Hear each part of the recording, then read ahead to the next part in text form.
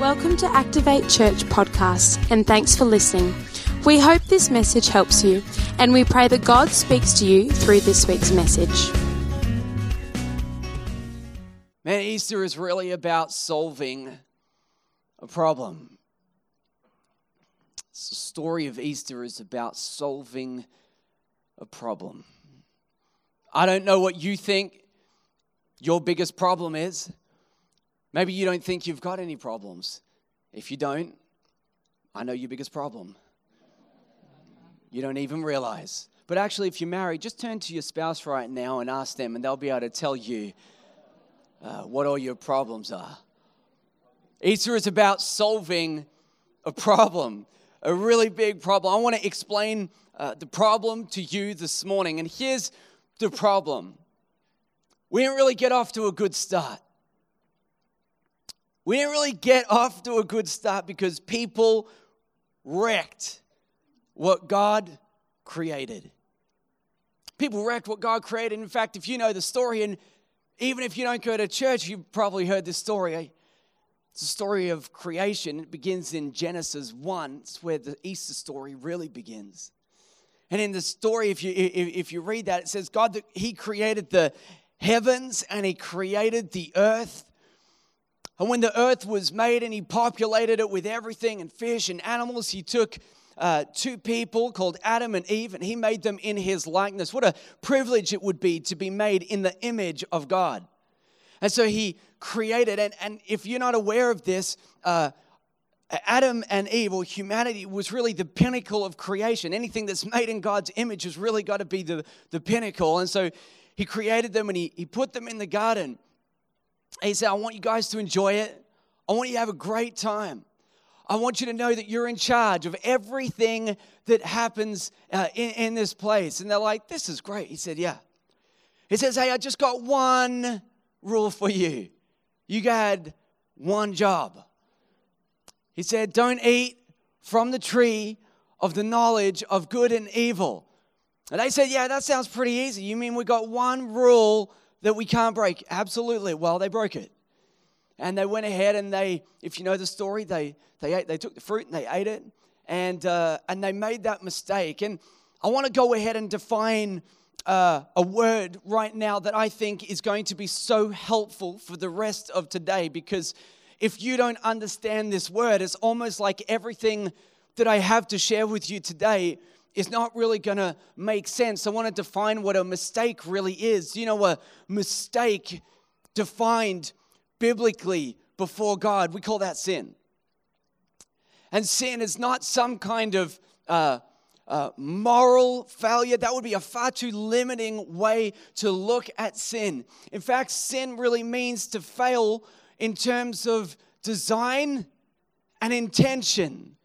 God created us with purpose, and He designed us with intention. And so when you sin, it simply means that you're in error, that you made a mistake. I've heard it explained this way many times. I think this is a great explanation. The best way to really look at that, if you were to be a visual person, I'm a visual person, is that if you took an arrow and you aimed it at a bullseye, and you let that arrow go, and as it sailed through the air, you just missed that bullseye. There was a margin of error. The Bible says that that's sin. Is that you were designed and intended to do something and you didn't do it. And the Bible says, well, that's really what sin is. And you would think that after you'd done something wrong and you knew what the right thing was to do, that would make it easier. So say, well, now we know what happens when we sin. Let's just not do that anymore. And the problem was things got no better after Adam. In fact, it got a whole lot worse. And so God came and years later, and He gave to His people in Israel, He gave them what's known as the 10 Commandments. He said, I want you to follow this. And then years after that, He gave them something that we now refer to as the law. And the law was 613 commandments. And if you break one, it's as if you broke them all. And there's a problem with this, because if you do break one, there's a penalty attached. God was instituting this system where He could continually build into people's minds that if you walk in the opposite direction to God, To go that way is death, but to head towards God is life. So the penalty for sin is death. But rather than leave Adam and Eve die and all the people and have them pay the penalty for sin, he said, look, I tell you what, I'm going to take a substitute in place of you because I really don't want you to die. So they would sacrifice animals, and they created the law. 613 commandments. Are you kidding me? Man, Sarah sends me down to the Coles to get like 3 items. I'll get one wrong thing and forget another. I'll come back with one thing. She's like, did you pick up that stuff that I asked? I'm like, no, I didn't get it. How are you supposed to remember 613 commandments? Did you know that they actually had sacrifices for the sins that you didn't even realize you committed? They're like, they would have a sacrifice, and this is for all the stuff that you don't even know you did. Because sometimes you do things, you don't even realize that you do it.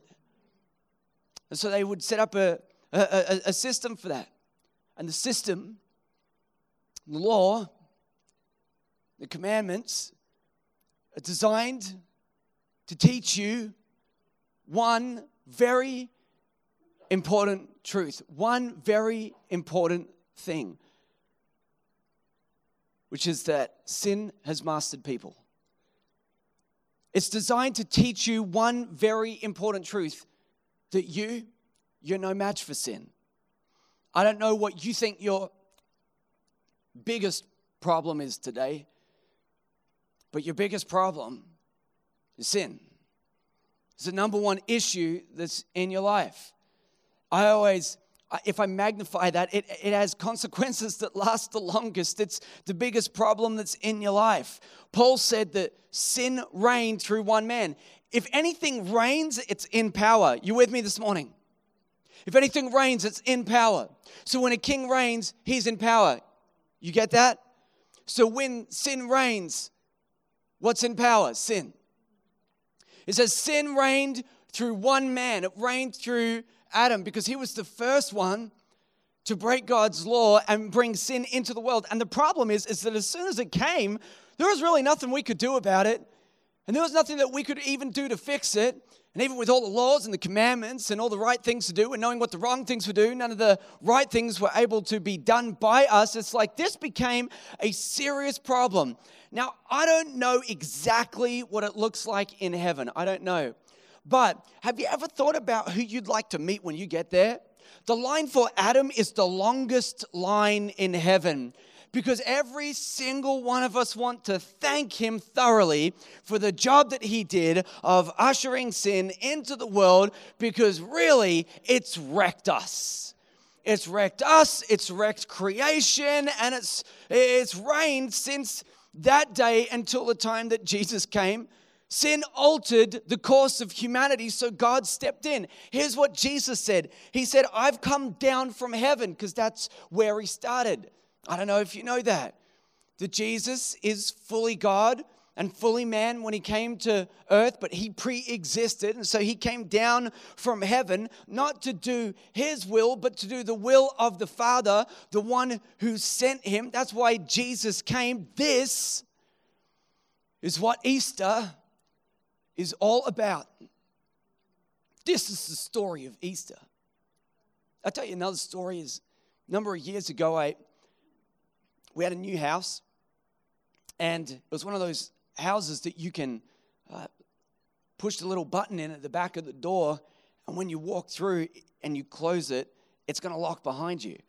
So I left my keys in the door that day, and I walked through the door, and I pulled it shut, and it closed behind me, and I had a single thought that passed through my mind at that time, which is that I do not have my keys, and I've just locked myself out of the house. So I went next door and I said to my neighbor, I said, listen, I'm in trouble. You need to help me out. Can you please drive me to my parents' house? I believe that they've got a spare key there so that I can come back and get into the house. And they said, yeah, no problem. So I jumped in the car. We went there. We got back. I was able to use a key to get in. You know, until I had that key, I was locked out.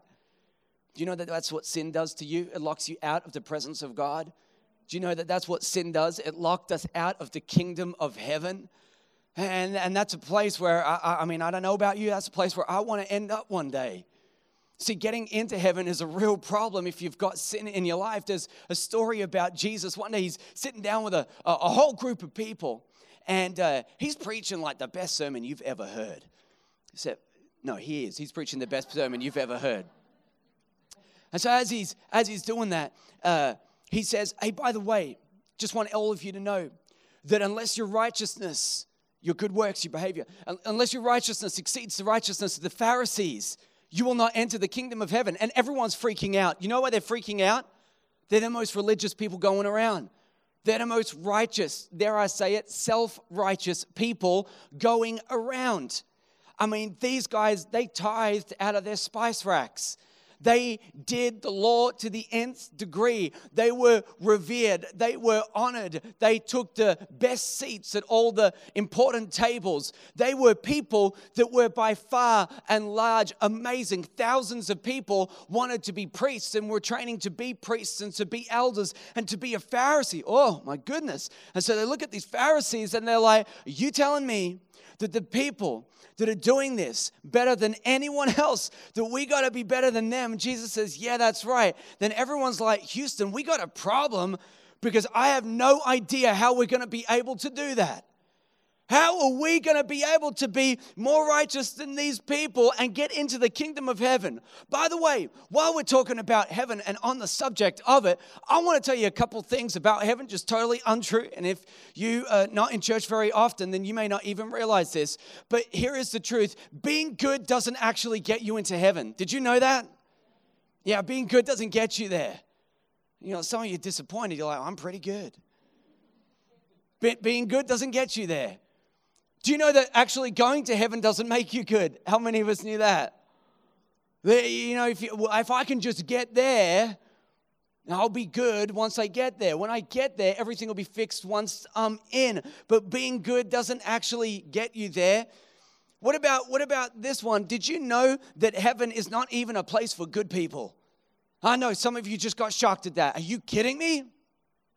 How can heaven not be a place for good people? Isn't that where all the good people end up? None of these are things that are really true. There's actually only one way to get into heaven, and it might surprise you this morning, but it's got absolutely nothing to do with your behavior. It's got nothing to do with your righteousness or self-righteousness, so you can just drop all that. You need a key. You need a key. The same way that I needed a key to get back into my house, you need a key to get into your Father's house. I'm talking about God in heaven. Our Father in heaven, you need a key to get back in. Do you know what your key is? Your key is Jesus. And Jesus is the only key that will unlock that door that gets you into heaven. You see, Jesus lived the life that we couldn't, and he died the deaths we should have. He lived the life that we couldn't. He was perfect in every way. Do you know that when the Pharisees were like trying to point out all the issues in Jesus, they're like scratching their heads. They had to get people in to make up stuff because they couldn't find anything on him. He lived a perfect life. And here on the other side is us. We're not living a perfect life. We get it wrong. We make mistakes. The truth is we sin, and you already know that. If I was to sit down with you and say, hey, are you perfect? Every single person in this room would say, well, no, I'm not perfect. I understand that. And so because you understand that, you've got to see that this is a major issue for you too. This is why this is your biggest problem. So Jesus, he became our substitute. Now, I'm going to use a word here. It's a big word, but let me explain it. He's our substitutionary atonement. He is the substitute for our sin. So he died the death that was due to us. And what did we get? We got his perfect life in place of our sinful one. Now, when you confess, this is what the Bible says. If you believe in your heart and you confess with your mouth, then this message, this Easter message, the truth, this becomes reality for you, and you gain access into the kingdom of heaven. Your confession is what unlocks that door. Your confession is what turns that key. Your confession is what brings you into the presence of God.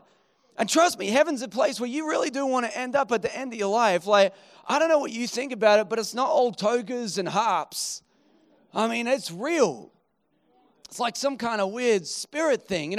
Hey, when Jesus resurrected, I'll save this for Sunday, but when Jesus resurrected, I spoiled the ending. Anyway, when Jesus resurrected, he came back in bodily form. Did you know that? So it's not some weird sort of spiritual wispy thing that's not even really there. It's like a real place. When Jesus was called up into heaven, it says, if you look at what was written, commentators say he actually physically went somewhere. I'm telling you, heaven is a real place. I don't know, they might have togas. I don't really know about that.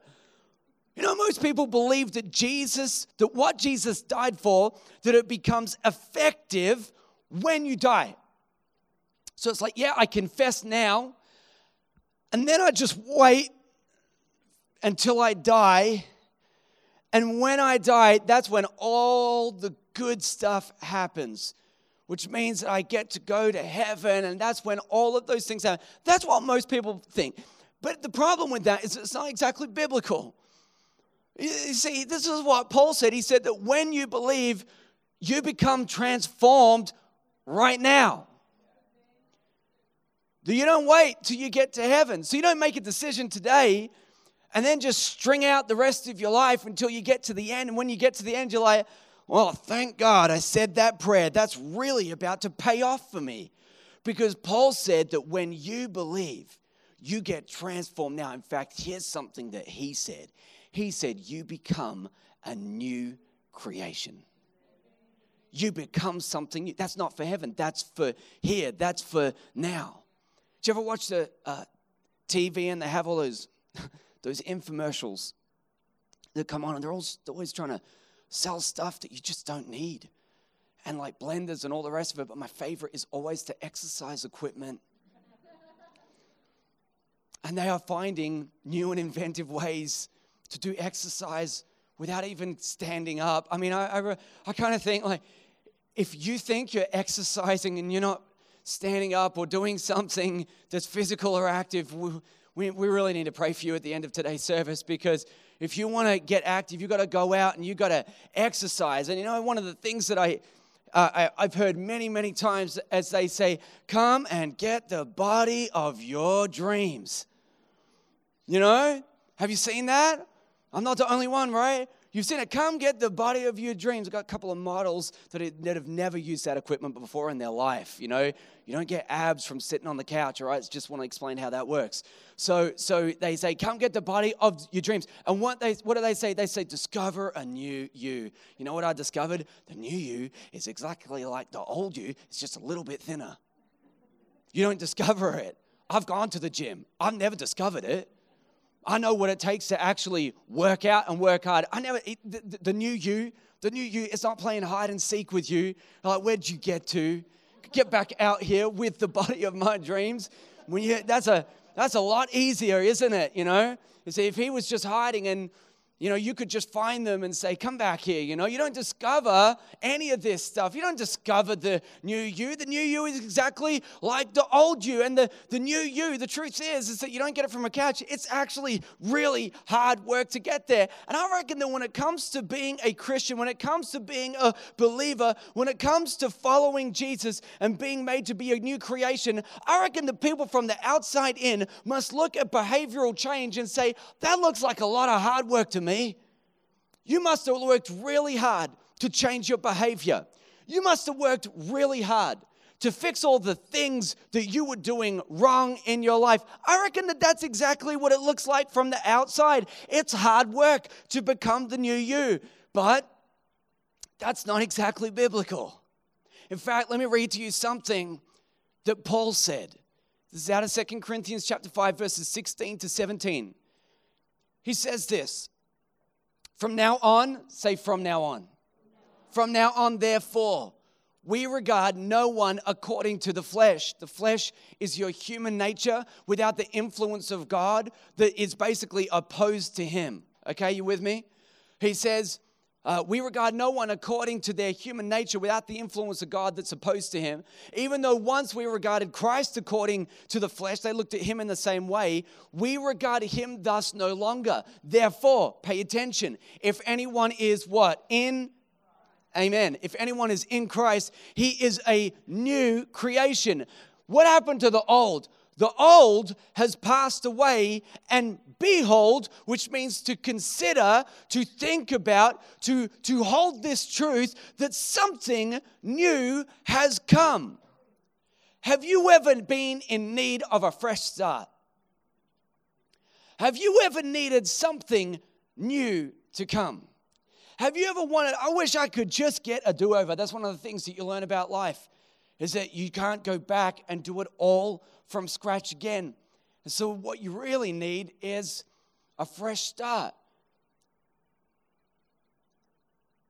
Have you ever felt that sense of guilt in the pit of your stomach when you did something that was wrong and you knew it?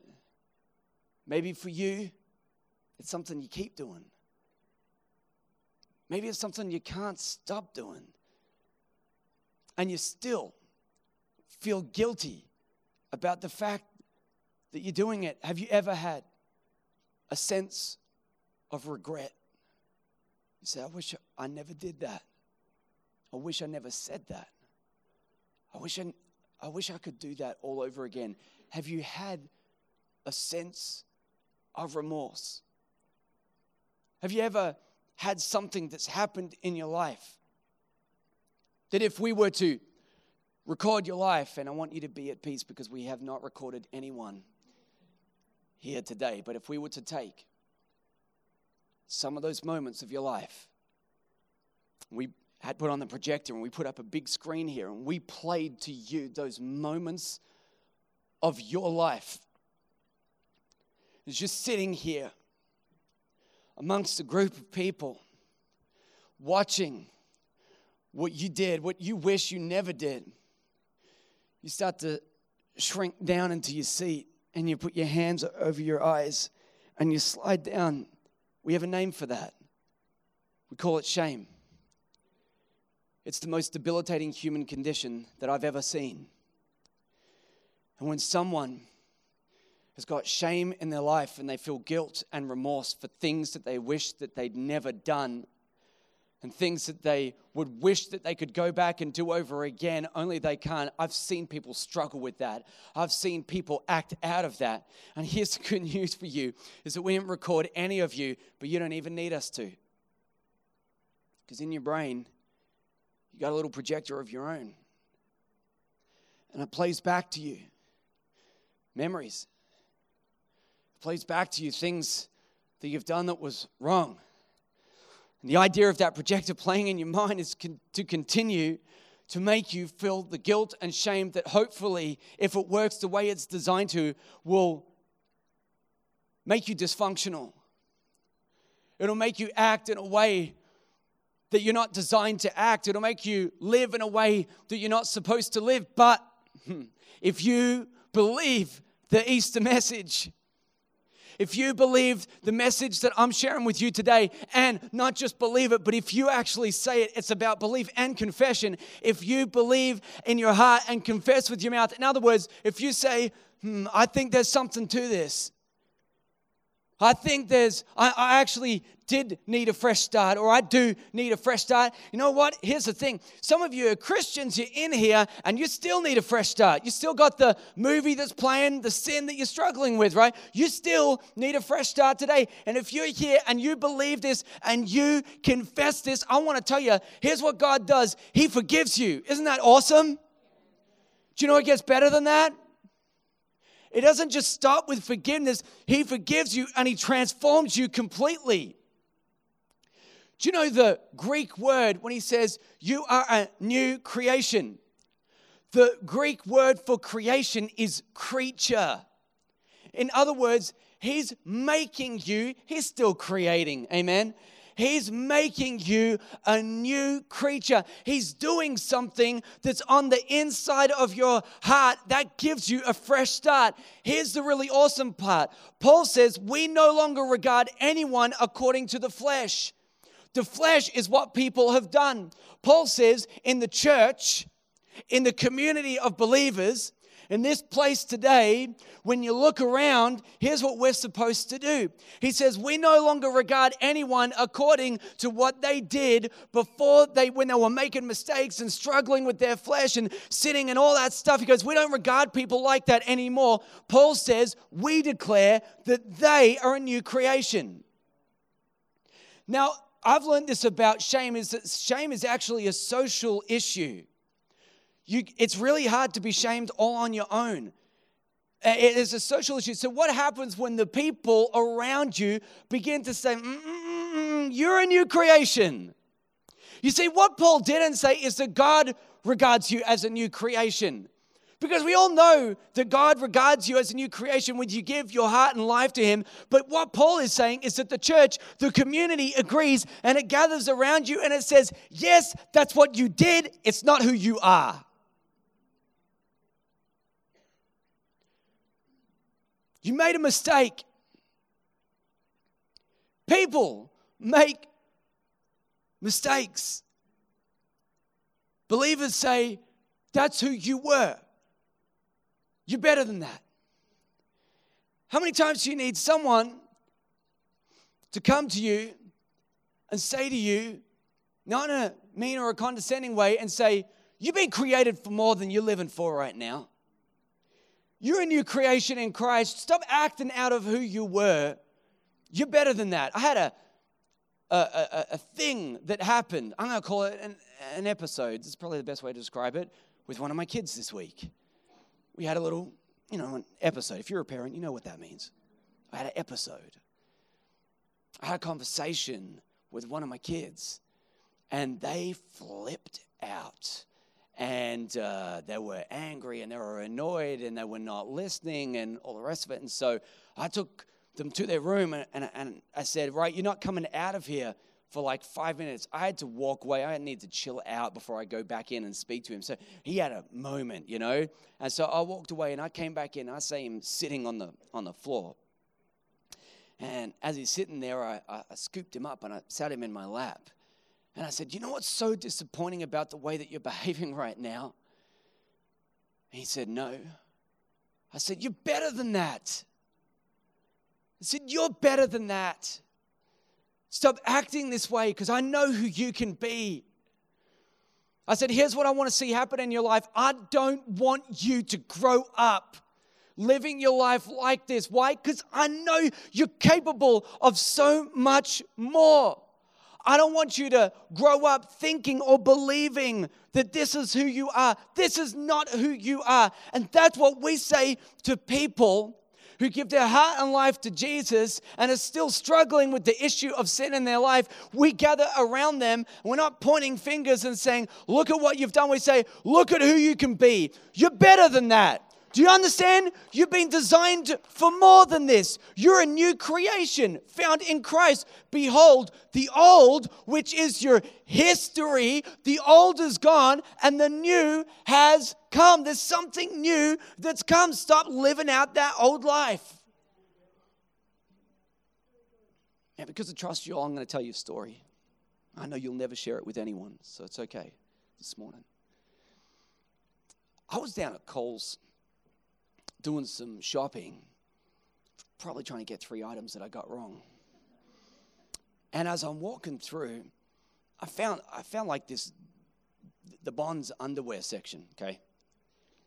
And they were half price, and Bonds, it's expensive, right? So I said, I'll just grab a pair. I didn't really look. I said, that looks, that's like what men do, right? So that looks about right. And so I bought it, and I got home, and I took all the packaging off, and I looked at the size. I said, this isn't going to fit. And I looked at it, and I thought, I should probably just take that back. And I thought, can you imagine that conversation? I would need to convince them that I hadn't tried them on. I say, these are still new. Hey, guys, these are new. You can take them back. They're like, we're not taking those back. I thought, what will I do with it? So I said, I know what I'll do. I'll put them in one of those clothing bins, right? And I thought, are you kidding me? I can't put them in a clothing bin. Who puts underpants in a clothing bin? So if I actually do that, it doesn't matter how new they are. Someone's going, these are going straight in the bin, right? And I'm like, seriously, just consider this to yourself. Have you ever walked through an op shop and went, oh, bargain? You never did that. You've never bought secondhand underpants. So I didn't know what to do with them. I got brand new underpants. I don't know what to do with them. So you know what I did? I threw them in the boot, and I just closed the boot, and I just left them there. So we finished church one day. I had some of the young adults with me, and they walked me to my car. And I got to the car, and I opened the boot, and I saw the underpants there. I started sizing them up. And I looked at these, fine-looking young gentlemen, and I said to them, some of our young adults, and I started looking at them, and I delved into what was deeply practical and completely illogical. And I said, hey, what size are you? And they said, why? I said, well, I've got these undies, right? And they looked at me, and they had this look on their face like, you're meant to be our pastor. What are you? This is wrong. I don't know, this has got to be somewhere in the Bible. This is wrong. And as I'm talking about, I have a moment of clarity that drops into my mind, and I said, I'm the pastor of this church, and I'm trying to hawk undies to our young adults out of the boot of my car. And I had a moment of clarity, and I said, you know what, just forget it. Do you know what? I'll tell you the truth. They're actually still in there. I don't know what to do with them. They probably just need to go in the bin because I don't know what If you're large, come see me straight after church, okay? And I didn't plan on saying any of that. We're going to edit this podcast. Man, I had a hard time trying to convince everyone that these undies are new. I'm like, they're new. They're like, they're not. I'm like, they're new. I can't convince anyone that they're new. Do you know, when you become a Christian, you didn't need to convince anyone that you're new on the inside.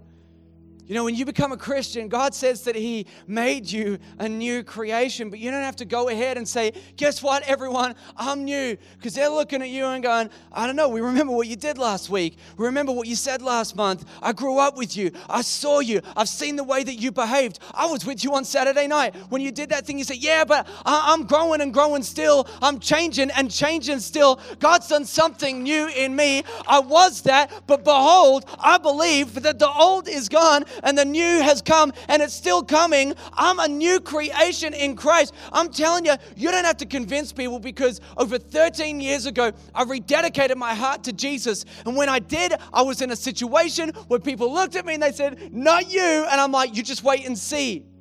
So either I've been faking it like you wouldn't believe for the last 13 years, or something significant happened in me that changed me from the inside out. God reached into my heart and He said, I love you too much to leave you in the condition you came to me with. Don't try to fix your condition before you get to God. That's what He does. That's what He died for. So when you come to Him, He reaches into you. He says, I'm going to do something new with you.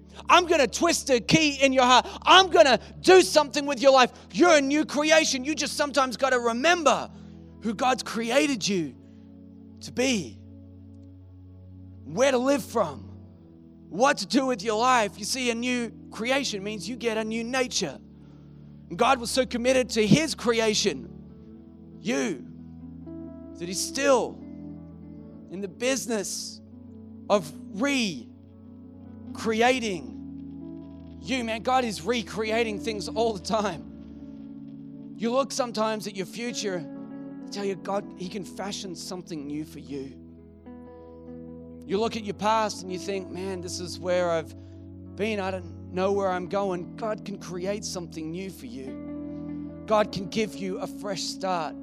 God can create for you a new life. You're sitting here today, a Christian, saying, I know that message. I've heard it before, but it means something to me today because I've been struggling. I'm telling you, God is recreating hope. He's recreating futures. He's recreating. He's not leaving you the way that you are. He's reaching into you and fixing you. And I tell you something, I read this. I think this is why it's good news. The gospel It's the most amazing and positively geared message you will ever hear anywhere on planet Earth. And it only belongs to those who are actually in Him. See, that's the trick. You just got to be in Him. It can't be on you. We already figured that out. The commandments, the law, we figured that out. We know that. We know that it can't be on us. If it's on us, we're dead. If it's on Him, we live. That's why you got to be found in Christ. That's why it's not about your behavior, but it's all about what He's going to bless you with. You need to know that God is so committed that He sent His one and only Son so that your past would not rule your future. And the reason why you need to understand that today is because if you live today thinking that what Jesus did becomes effective when you get up there, you'll miss the life He's got for you down here. You'll miss it. You'll be waiting for a moment.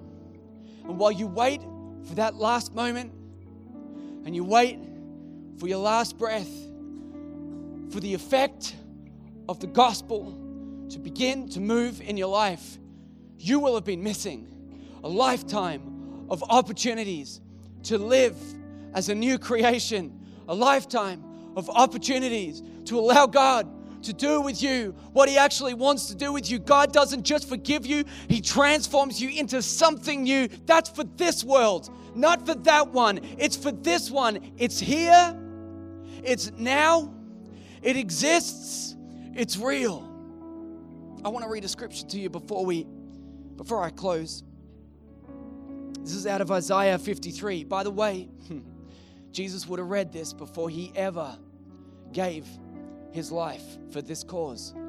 So He knew what was coming. It says He was despised and rejected by men, a man of sorrows and pain, acquainted with grief. You think that Jesus doesn't know how you feel?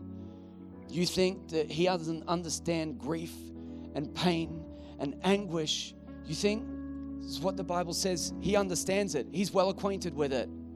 And like one from whom men would hide their faces, He was despised, and we did not appreciate His worth or esteem Him. But in fact, He has borne our griefs. He has carried our sorrows and pains. Yet we ignorantly assumed that He was stricken, struck down by God, and degraded and humiliated by Him. But, and here's the response, He was wounded for our transgressions. He was crushed for our iniquities, our wickedness, our sin, our injustice, our wrongdoing, the punishment that was required. Because sin equals death, right? You understand that? The punishment that was required for our well-being fell on Him. And it's by His stripes, by His wounds, that we are healed. And I read that passage. It's good news for me. It's good news for me. It's Good Friday. This is a good news day. And I look at that and I think, why would Jesus go through all of that? Why would He go through all of that? He stepped down from heaven into darkness. Why would He make that decision? Why would He not run? Why didn't He hide? You know, when He was standing before the chief priests and the elders, they're trying to pin something on Him. They can't. The high priest, he asks Him a direct question. You would have read this, maybe, but you might not know what it means. It's called the oath of testimony. They can't pin anything on Him, so they ask Him one direct question.